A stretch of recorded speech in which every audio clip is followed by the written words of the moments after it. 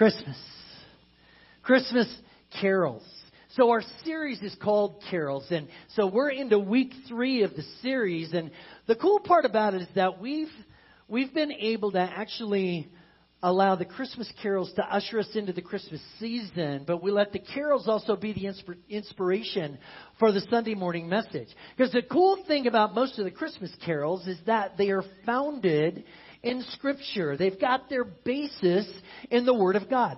So this week, we get to study From Away in a Manger. That's going to inspire the studying for today. So the song, first published in a Lutheran Sunday school curriculum back in 1885.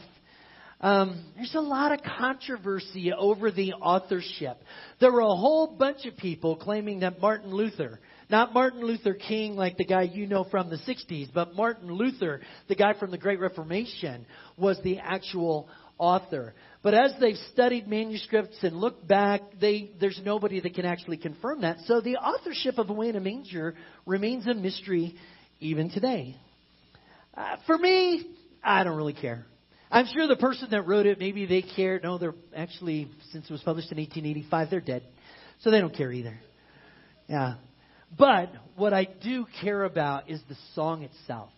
Because there are cool things in the song that lead us to remember just what it is we're doing as we put up colored lights and Christmas trees and we buy gifts. It helps us to maintain a focus on Jesus. It's the birth of Jesus that we celebrate. It's the birth of Jesus that's a reason for this holiday. And this song helps us to have a focus and some cool perspectives on exactly who Jesus is. So first you think about, Away in a Manger, no crib for a bed, little Lord Jesus, and you picture this little brand newborn infant. And that in itself is just precious. It is. But then, if you really listen to the words, there's another dynamic. There's another dimension. There's another perspective. Because he's called Little Lord Jesus. We're going to have a focus on the word Lord. All right? The word Lord is used in the New Testament 740 times. And I think any word that God uses about the person of Jesus 740 times in the New Testament, we ought to figure out what the heck it means, right? So I want you to start thinking about that even now. As you think about Jesus and think about Jesus as Lord, what does it mean for Jesus to be Lord? So we've been camping out in Luke chapter 2. It's basically the reading of the historical event where Jesus was born on that wonderful holy night. I'm going to take us right back into Luke chapter 2 again. And if you were here last week, right back to the things that scary angel had to say to us. Luke 2, beginning at 10. But the angel said to them, "Do not be afraid, for behold, I bring you good news of great joy, which will be for all people." I want you to, like in your mind, highlight, underline, bold the word all. It will be for all people. For today in the city of David has been born for you a Savior who is Christ the Lord. This is just one of the 740 times Lord is used of Jesus. So, what's that mean? As you consider Jesus and the Christian faith and who you are and where you are in that faith, what exactly in practical terms does it mean for Jesus to be Lord? I mean, if you're one who has made a decision to be a Jesus follower, you're one who has said that He is my Lord. And it makes sense to me that you ought to actually know what that means. When He became Lord, I don't know if many of you, if you came to faith later in life as I did. I mean, that moment where I made a decision to be a Jesus follower is vivid in my memory. And so I wonder if you're kind of like me and you remember your before time. And then you remember your after Jesus time. Did claiming Jesus as Lord actually make a difference in your life? As you think about marriage, if you're a married person, is your marriage different post Lord Jesus than it was pre Lord Jesus? Did it impact how you do your marriage relationship? Maybe you're not at that marriage place yet. We got a lot of college students that call Faith Mountain home. And so you're in that dating phase of life. How does Jesus, being your Lord, impact and affect the way you do dating? Or does it? Should it? Maybe you're one of the younger among us and you got your little buzzwords worksheet there and you're going along. And this may sound silly, but the reality is, if Jesus is your Lord, how does it impact how you do recess? Seriously, how does Jesus being your Lord impact how you treat other kids that you come in contact with? How does Jesus being Lord make a practical impact on our lives? How about buying Christmas presents? Do you buy Christmas presents differently now than before? Lord, in order to understand it, I think we have to define it. We have to know where it comes from. Most of you probably know that the New Testament was not written in English, although we Americans like to think it's always been the world's number one language. The reality is the New Testament was written in Greek. And the word translated Lord that comes from the Greek is the word kurios. Kurios. Now, I don't even know if that's the right pronunciation because it's a dead language. There's nobody around that speaks it anymore, so we just get to make stuff up. Like when you're pastors, you get to make stuff up. So I'm making kurios. You could call it curious, but then it's too much like curious. So, man, that was a weird bunny trail. That's not in my notes. Kurios. Lord. It's more important that we understand the different definition that comes with the word. So Lord means to have supreme authority. If you are the Lord of someone, you have supreme authority over them. If you are the Lord of someone, you have complete control of them. When we become Jesus followers, and I know I can't be the only one in here that's ever said this. Oh, Jesus is Lord of my life. You've said that. Some of you, I know you have. Jesus is Lord of my life. And it's absolutely, positively, no kidding, it's true. But what does it mean? Jesus is Lord of my life. The problem is that it can become just this philosophical concept. Jesus is Lord of my life. So I want to take us out of the philosophical and let's go to practical. Let's replace the word Lord with its definition. Jesus is the supreme authority of my life. Does that change anything for you? Jesus is the supreme authority. He is the ruler. He's the decider. Jesus is this is going to kill some of you. The controller of my life. All the control issue people just laughed. See, the problem with saying someone else has control of your life is that they have competition. Because if we say Jesus is Lord, Jesus is supreme authority, Jesus is the controller of my life, you know who he competes with for control? You. Me. Your wife, your kids, all these people who have a claim on you. Jesus is supreme authority. Jesus is controller. So for the control freaks in the room, you are going to struggle with today's message. And I'm going to give you a little story here. All right, well, I won't go so far as to call him a control freak. Our pastor of student ministries has control issues. See, the ones that are laughing, you know I'm right. Because you know him. So Pastor Mitch and I took a one-day trip about a week ago. And we took a trip to Utah. And we were going to Utah because one of our church planters, one of our brand new church starts, is in Utah. And so a team of us from here went there to see how we can better support Lauren and his new church in the Salt Lake City area. You see, we are absolutely committed to church multiplication here. We believe that starting new churches is the most effective way to reach people who are far from Jesus and bring them close to Jesus, right? We are not currently in the process of planting our own church, so we like to support churches that are being planted. And so that's why we took this trip out there. Anyway, as we were making arrangements to go on this trip, we were leaving early in the morning. We had to meet here at 6 a.m. We got back about 11 o'clock that night. And I suggested to Mitch, hey, let's just meet at the church and drive together. And he goes, great idea, I'll drive. And great idea, I'll drive. Usually there's a little bit of, great idea. Hey, you want me to drive? Oh, no. Great idea, I'll drive.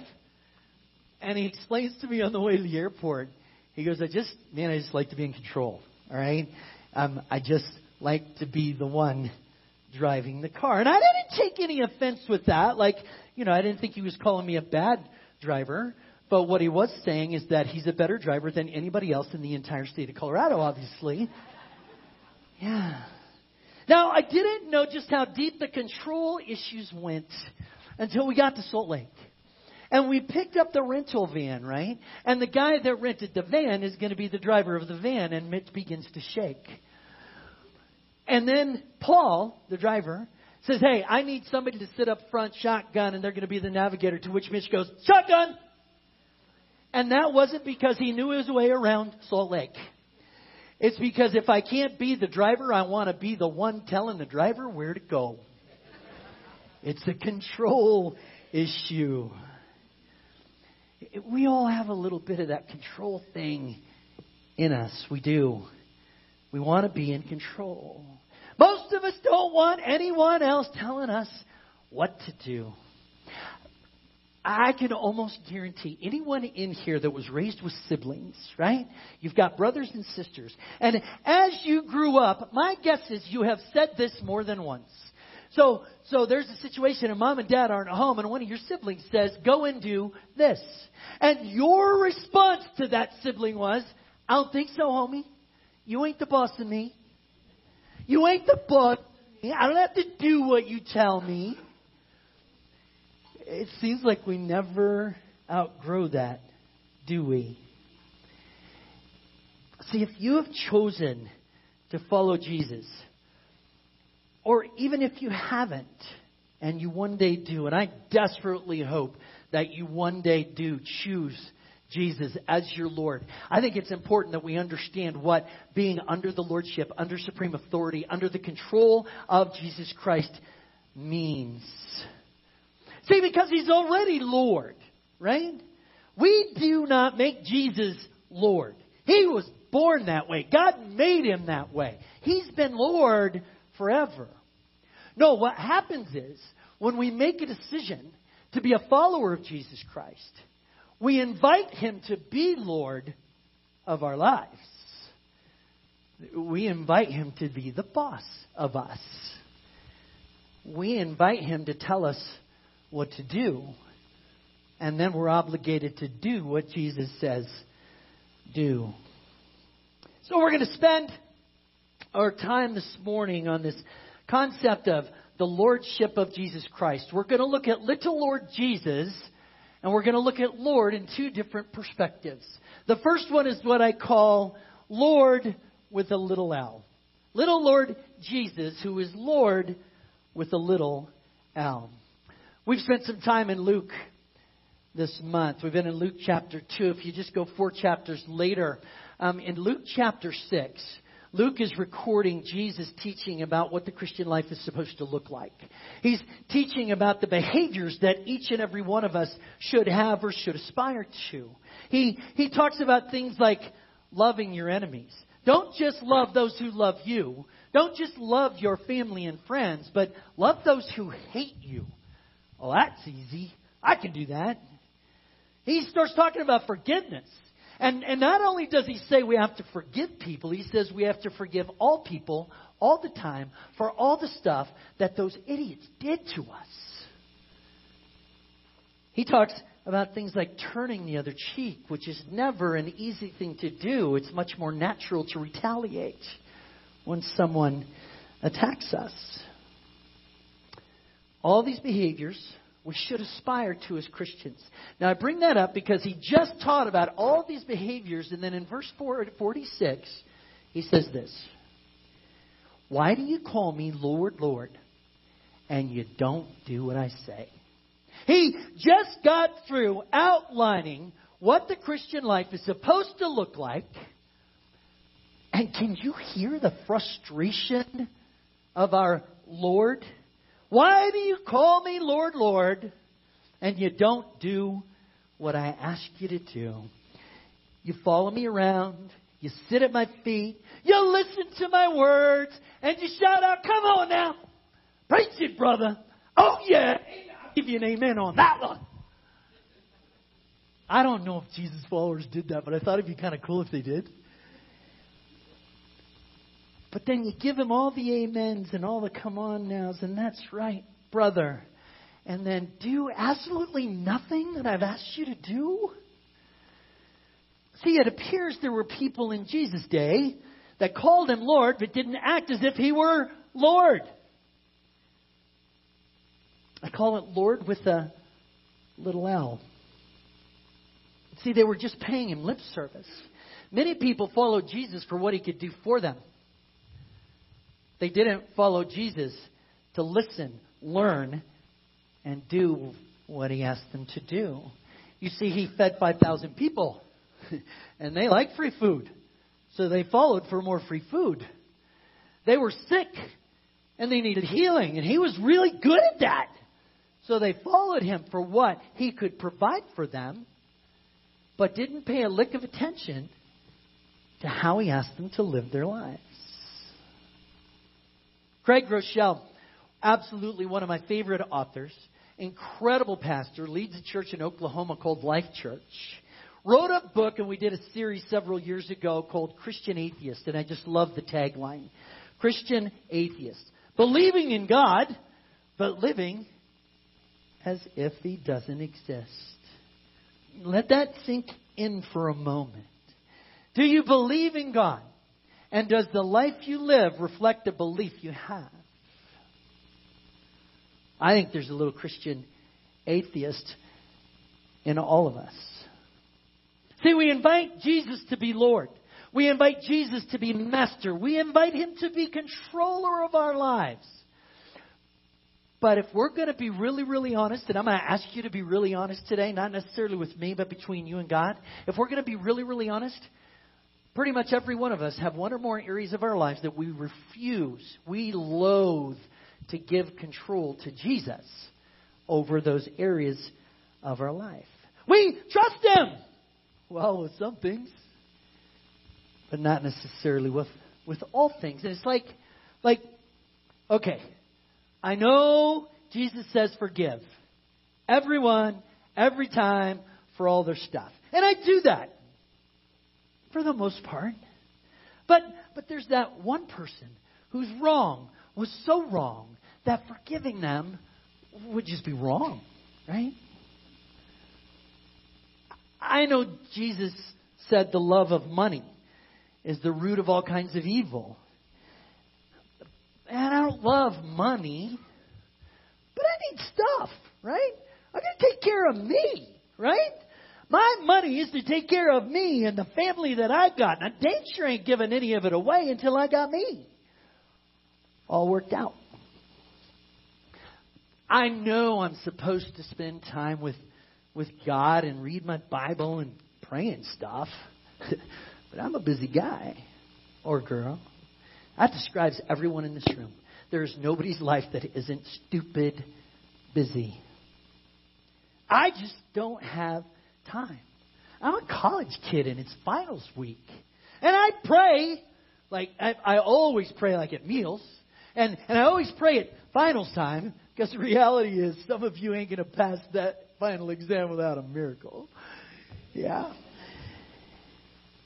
Here's the point. I could keep going. I could keep play acting up here all of the different things that people fail to turn over to God. There are no shortage of things that Jesus said do that some of us are unwilling to do. There's no shortage of things that Jesus said don't that some of us are unwilling to don't. And if I continue through the litany, I'm going to hit each and every one of us right where we live. I'm going to hit each and every one of us in that place where we have failed to give up control.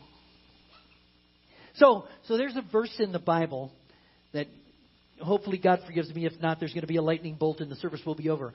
But I've rewritten this verse to reflect how the sometime Christian does Christianity. It's in Proverbs 3, verse 5 through 6. This is the little L version of the Bible. Trust in the Lord with some of your heart, and lean on your own understanding.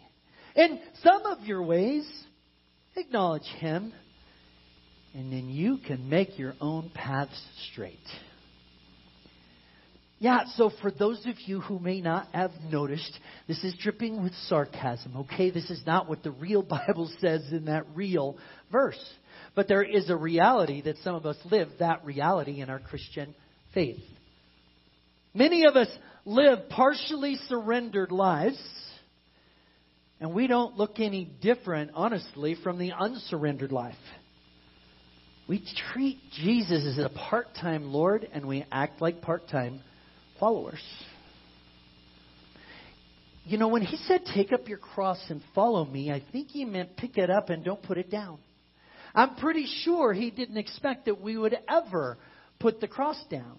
But the reality is we come across some teachings that say do or they say don't that we don't happen to agree with.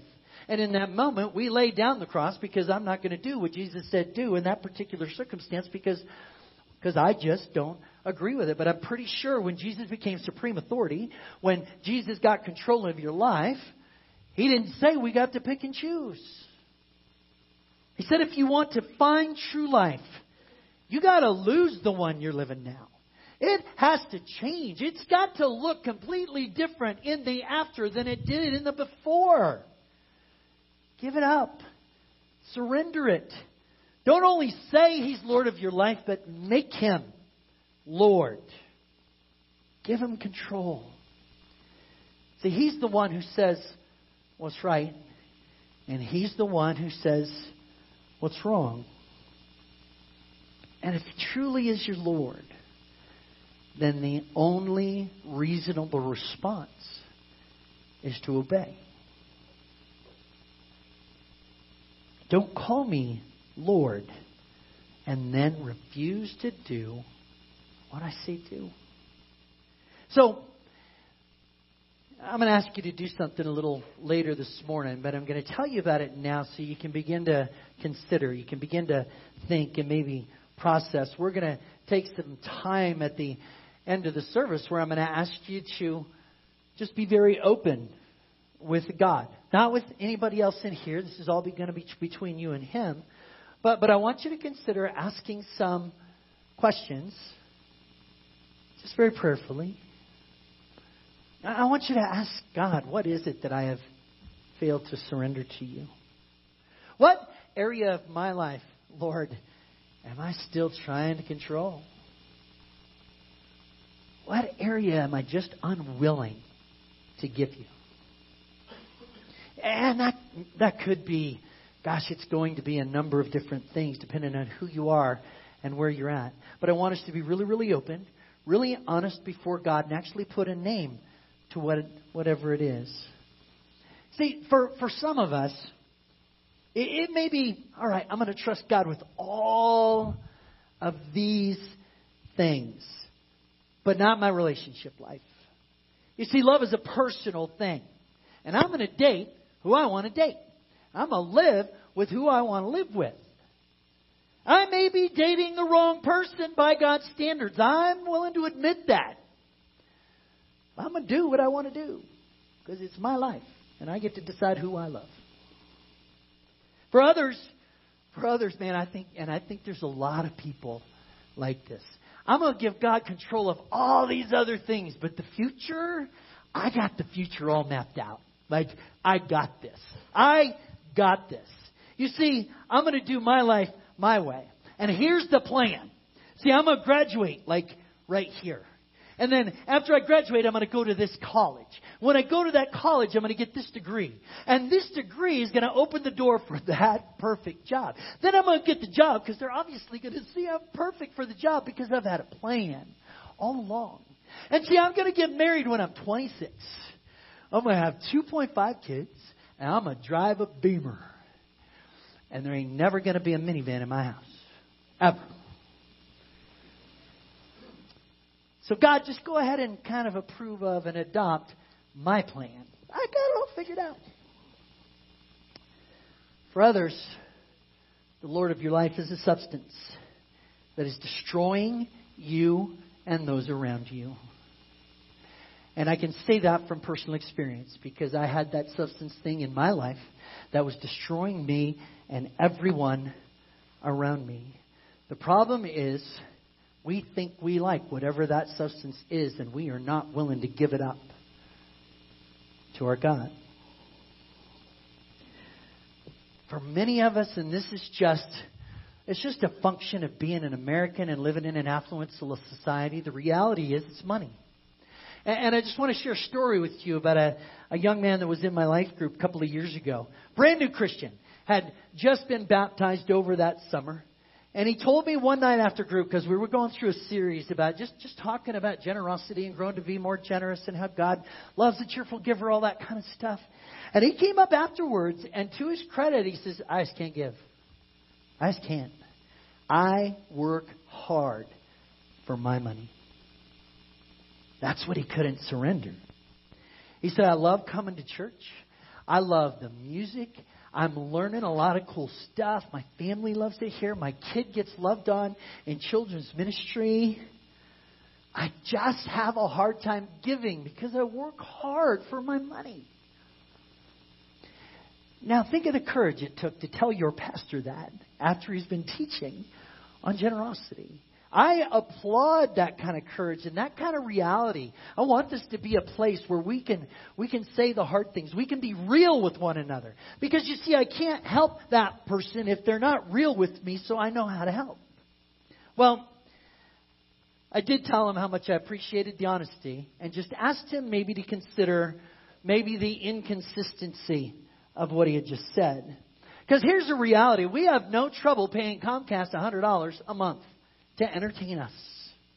If you're in college, you have no problem giving up tens of thousands of dollars for that education that's going to get that perfect life and the 2.5 kids and the Beamer. Right? But we have a hard time giving to the church that connects us to God and invests in our lives and the lives of our families. That makes no sense. I told him it was something that he needed to pray about, and I would pray with him. And God will eventually change your heart. He's got a way of doing that. And then I asked him to think of it this way. Instead of seeing it as giving away my hard-earned money, what if he could instead see himself as investing God's money in himself and his own family? And the most important thing in their human lives, the relationship they have with their God. Anyway, giving is not my issue. It was once upon a time. It was super hard. But over the years, God worked in my heart. And Winnie and I have actually gotten to a place where we love being generous. We love investing. We give to this church because we see the impact the church makes in the real lives of the real people in this community that we serve. This week is going to be a prime example. 1,500 families, over 3,600 kids are going to come through this church, and they're going to have Christmas, and they're going to hear about a Jesus that loves them. That's a vision. That's a mission. That's something I can invest in. I enjoy investing in that. We have two kids that we sponsor through World Vision, and they live in Haiti. And we get letters from them every now and then, and we get to see the pictures as they grow up. And I love the fact that we can invest in them. And they have a chance in life because we choose to give them a little bit of what God has trusted us with. Giving is not my issue. Time. I'm just going to be right up front with you. Time is my issue. Time is what I try to control. Time is what I hoard. Time is what I covet. You would think someone that does what I do for a living would pray a heck of a lot more than I do. You would think someone who does what I do for a living would devour the Bible more than I do. I'm just going to be honest. I love the NFL and the NBA, and I am a sports freak. And there's a whole lot of time I could and should be devoting to my God that I'm given to a different God. And that's the place for me today that I got to ask the Lord to help me with. Because I have a second God in my life. So what is it for you? I want you to begin to think about that. And we're going to finish up looking at little Lord Jesus. Not little L Lord, but capital L Lord. In fact, it's Lord in all caps. Because that Lord is this complete commitment, all in kind of mentality. Those of you that are poker players, you're going to get that. All in. Of course, in a Baptist church, there's nobody here that gambles, right? Yeah. All in. I know you get it. I can tell you that this is that life where Jesus is in complete and utter control. And you marvel in it, you revel in it, you adore it, you appreciate it. See, the way I look at it is Jesus is just a little bit smarter than me, and He's always going to make smarter decisions for me than I'm going to make for me. It's full on, hold nothing back. My life doesn't belong to me, but it belongs to Him. That kind of commitment. What does that look like to be all in for Jesus? The best way I can see is to look in the Bible and look at the people who were all in and see if we can take some lessons from them. The one, for me, that is the most all in of any character in the Bible is a guy named Paul. Paul in the New Testament, Paul. Paul who wrote a whole bunch. God inspired him to write a whole bunch of the New Testament that we have. He talks in the book of Romans about this concept of being completely and utterly committed to Christ. And the cool thing about Paul is he doesn't just write it down and talk it. But if you read through his life's history, you see that he lived what he taught. So Romans, in chapter 14, beginning in verse 7.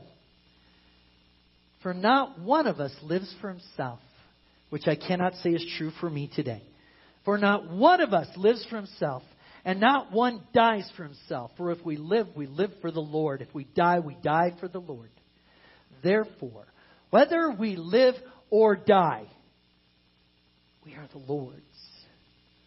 How many of us can honestly say we have that attitude in our lives today?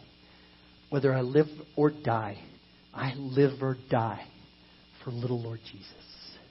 We belong to the Lord. And the lives we live should reflect that we live for Him. We belong to Him. Our lives are not our own. We surrender to His Lordship. And once again, it's really easy to kind of have a philosophical mindset about that. We surrender to His Lordship and we live for Him. Let me draw maybe an analogy that might help cement this. I want you to think of your commitment to the Lord like a wedding ring. Most of us never, ever take these things off, right? I mean, for most of you, it's because you're so crazy committed to the one that you pledged yourself to that you couldn't imagine taking this off because it's a symbol of that love. Then there's a few of us that have had this on so long and we put on a couple extra pounds that without a hacksaw, it's not coming off. So 40 years, right? It just kind of stuck there. Here's the thought. When a wedding proposal takes place and a ring is offered and accepted, it's a free will choice, right? Because that person you propose to can say yes or they can say no. It's a free will decision. So when I bought that wedding ring for Winnie back in 1976, what did it cost her? I mean, literally, Nothing. Not a red cent. I did the work. I earned the money. I went to the store. I paid for that ring. It didn't cost her anything. However, when she allowed me to slip that ring on her finger on our wedding day, what did it cost her on that day? Everything. Everything. Because that's what you're saying. When you pledge yourself to one another, my life is no longer my own. I give all of me to you. She belongs to me. And I belong to her. I'm going to take you into the book of Ephesians to try and help you understand why a wedding and Jesus should be talked about in the same paragraph. I'm going to be in Ephesians 2 at verses 8 and 9. And this is going to come from the New International Reader's Version. It's a very, very simplified modern day translation. But I love how it presents the concept. God's grace has saved you because of your faith in Christ. I want you to hear that. Just like that wedding ring did not cost my wife one red cent.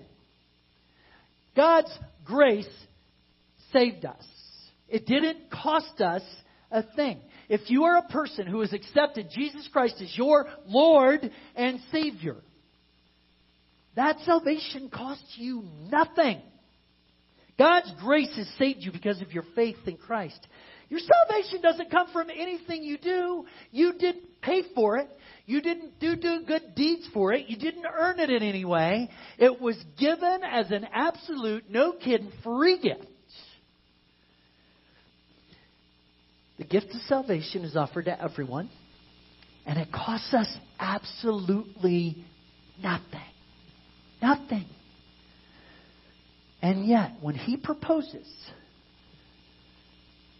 and you choose that free will decision to say yes or no, when you put on that wedding ring of Jesus Christ as your Lord, it now costs you everything.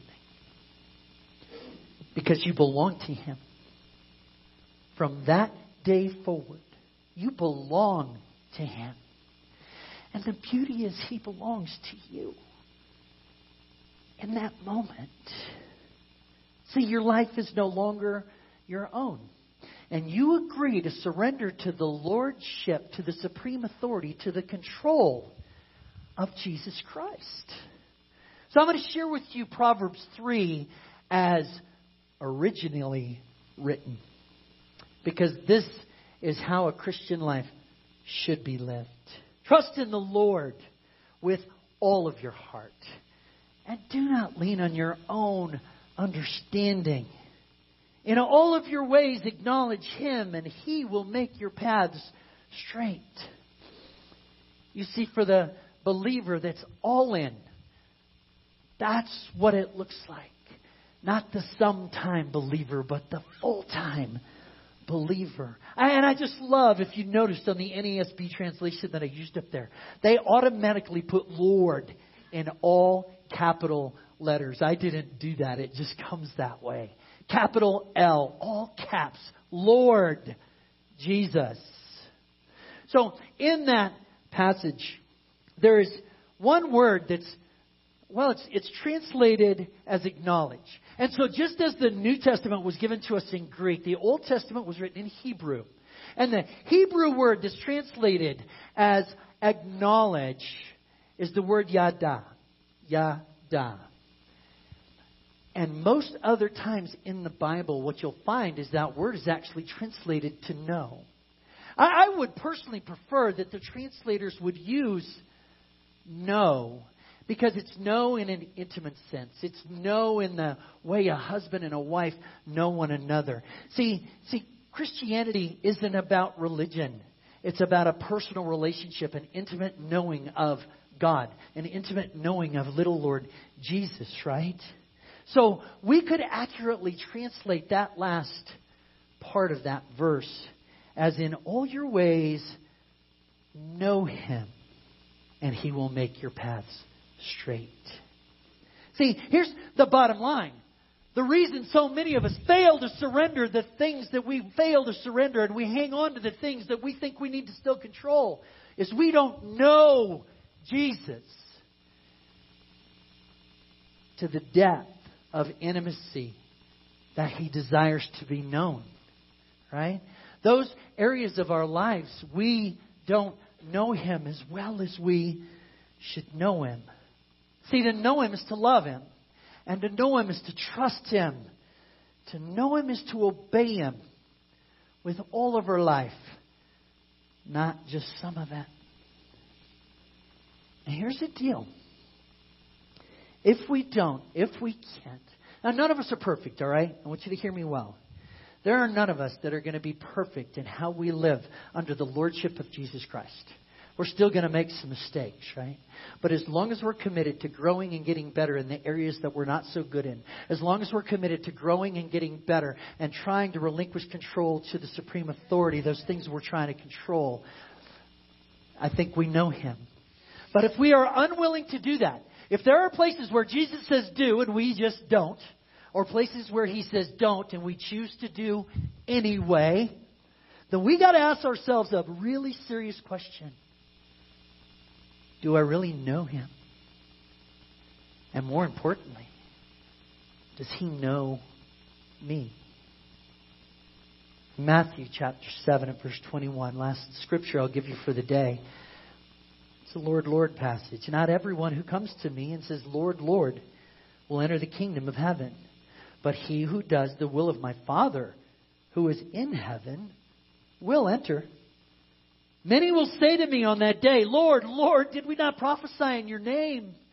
And in your name did we not cast out demons? And in your name did we not perform miracles? And Jesus replies to them, I never knew you. Let me translate that for the modern day. Didn't I go to church once in a while? Like Christmas and Easter for sure, man. Like consistently, almost like a lot of my life. Didn't I get to the benevolence fund a couple of times, like when they had a family that was in trouble? Didn't I help with VBS once? That's what's happening with these people that Jesus is speaking to right now. I didn't know you and you didn't know me. Because essentially your life was no different after you said you knew me than it was before. See, there's a really big difference in calling Jesus Lord and living a life that demonstrates He's Lord. He gave us a free gift of eternal life. And the only reasonable response is to offer the entirety of our lives back to Him. Not my will, but your will. Right? Let me take whatever I'm still trying to control and surrender it to you, Lord. Because I want to trust you with all my heart. And I want to lean not on my understanding, but in all of my ways. I want to know you and allow you to make my paths straight. So we're going to close the service time by celebrating communion together. And this is that point where I told you I'd like you to spend some time considering some thoughts and some questions. See, when we do communion, one of the things we're doing is He tells us to remember the sacrifice He made for us. And we like to spend some time in kind of a cleansing prayer before coming to the Lord's table. And so during that time of prayer, and I'm going to leave these questions up on the screen for you as you pray. I just want you to spend however much time you think you need to spend considering these questions. What is it that I have not surrendered to you, Lord? What area of my life am I still trying to control?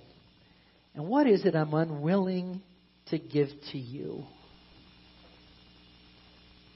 And then I just want you to listen. Ask the Lord those questions.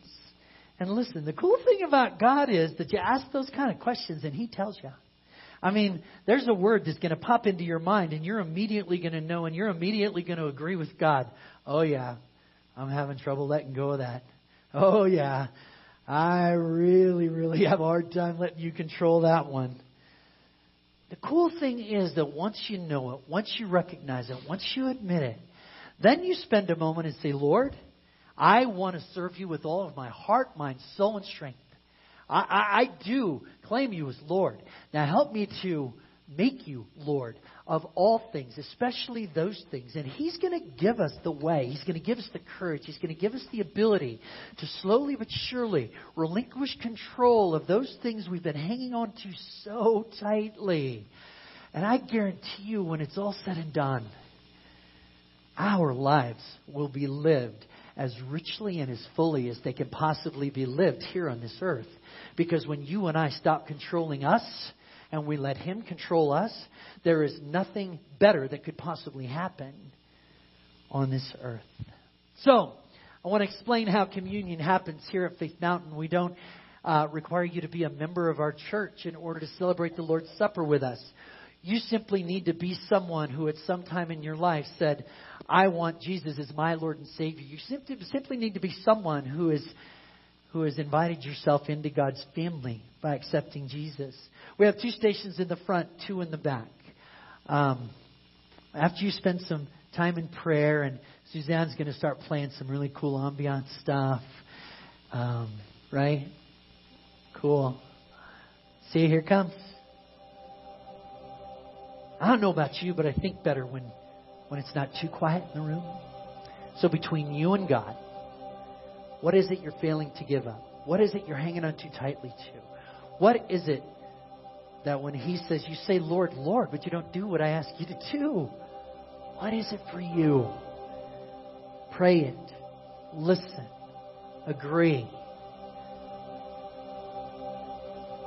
When you get to that point, you're ready.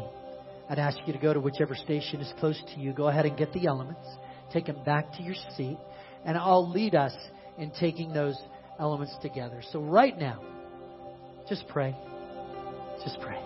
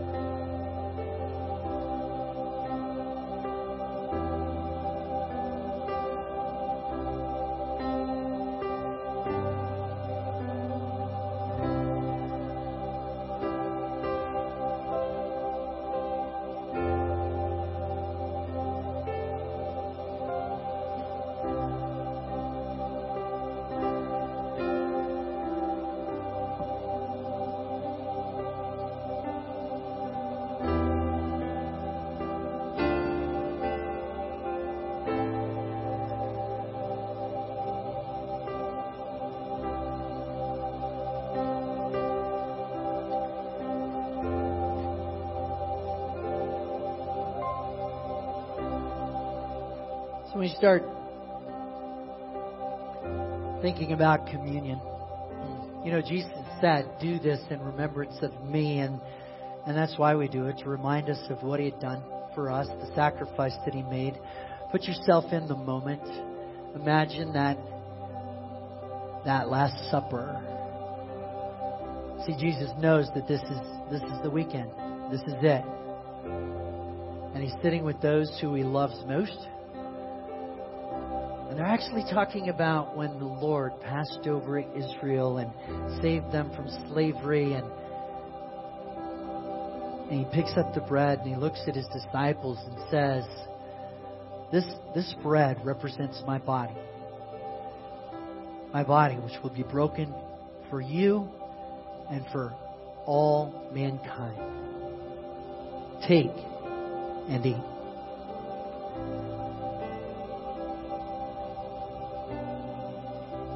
I can imagine their bewilderment because they don't get it. They have no idea what's about to happen. And He takes the glass of wine and He says, this cup represents my blood. It is to be shed for you and for all mankind for the forgiveness of sin. Take this, all of you, and drink.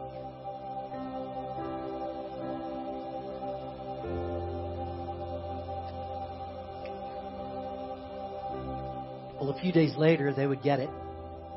They would know, they would understand that Jesus Christ became the once for always sacrificial lamb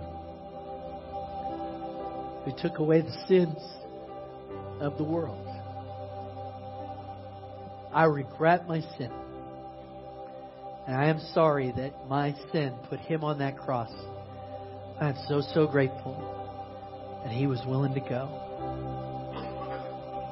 Let's just thank Him for forgiveness. Father, thank you so much that you were willing to step down out of heaven and into humanity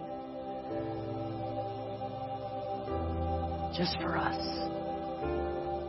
I pray everyone here understands you would have done it just for them, even if they were the only one who was to receive your proposal to say yes, to accept you as Lord and Savior. You would have stepped out of heaven just for them. You would have allowed yourself to be beaten, crucified. You would have died just for them. But Lord, we remember that and we're grateful. And we remember the empty tomb, the resurrection, the defeat of death that opens the gates of heaven for all who call on the name of Jesus to be Lord and Savior. We thank you. Amen.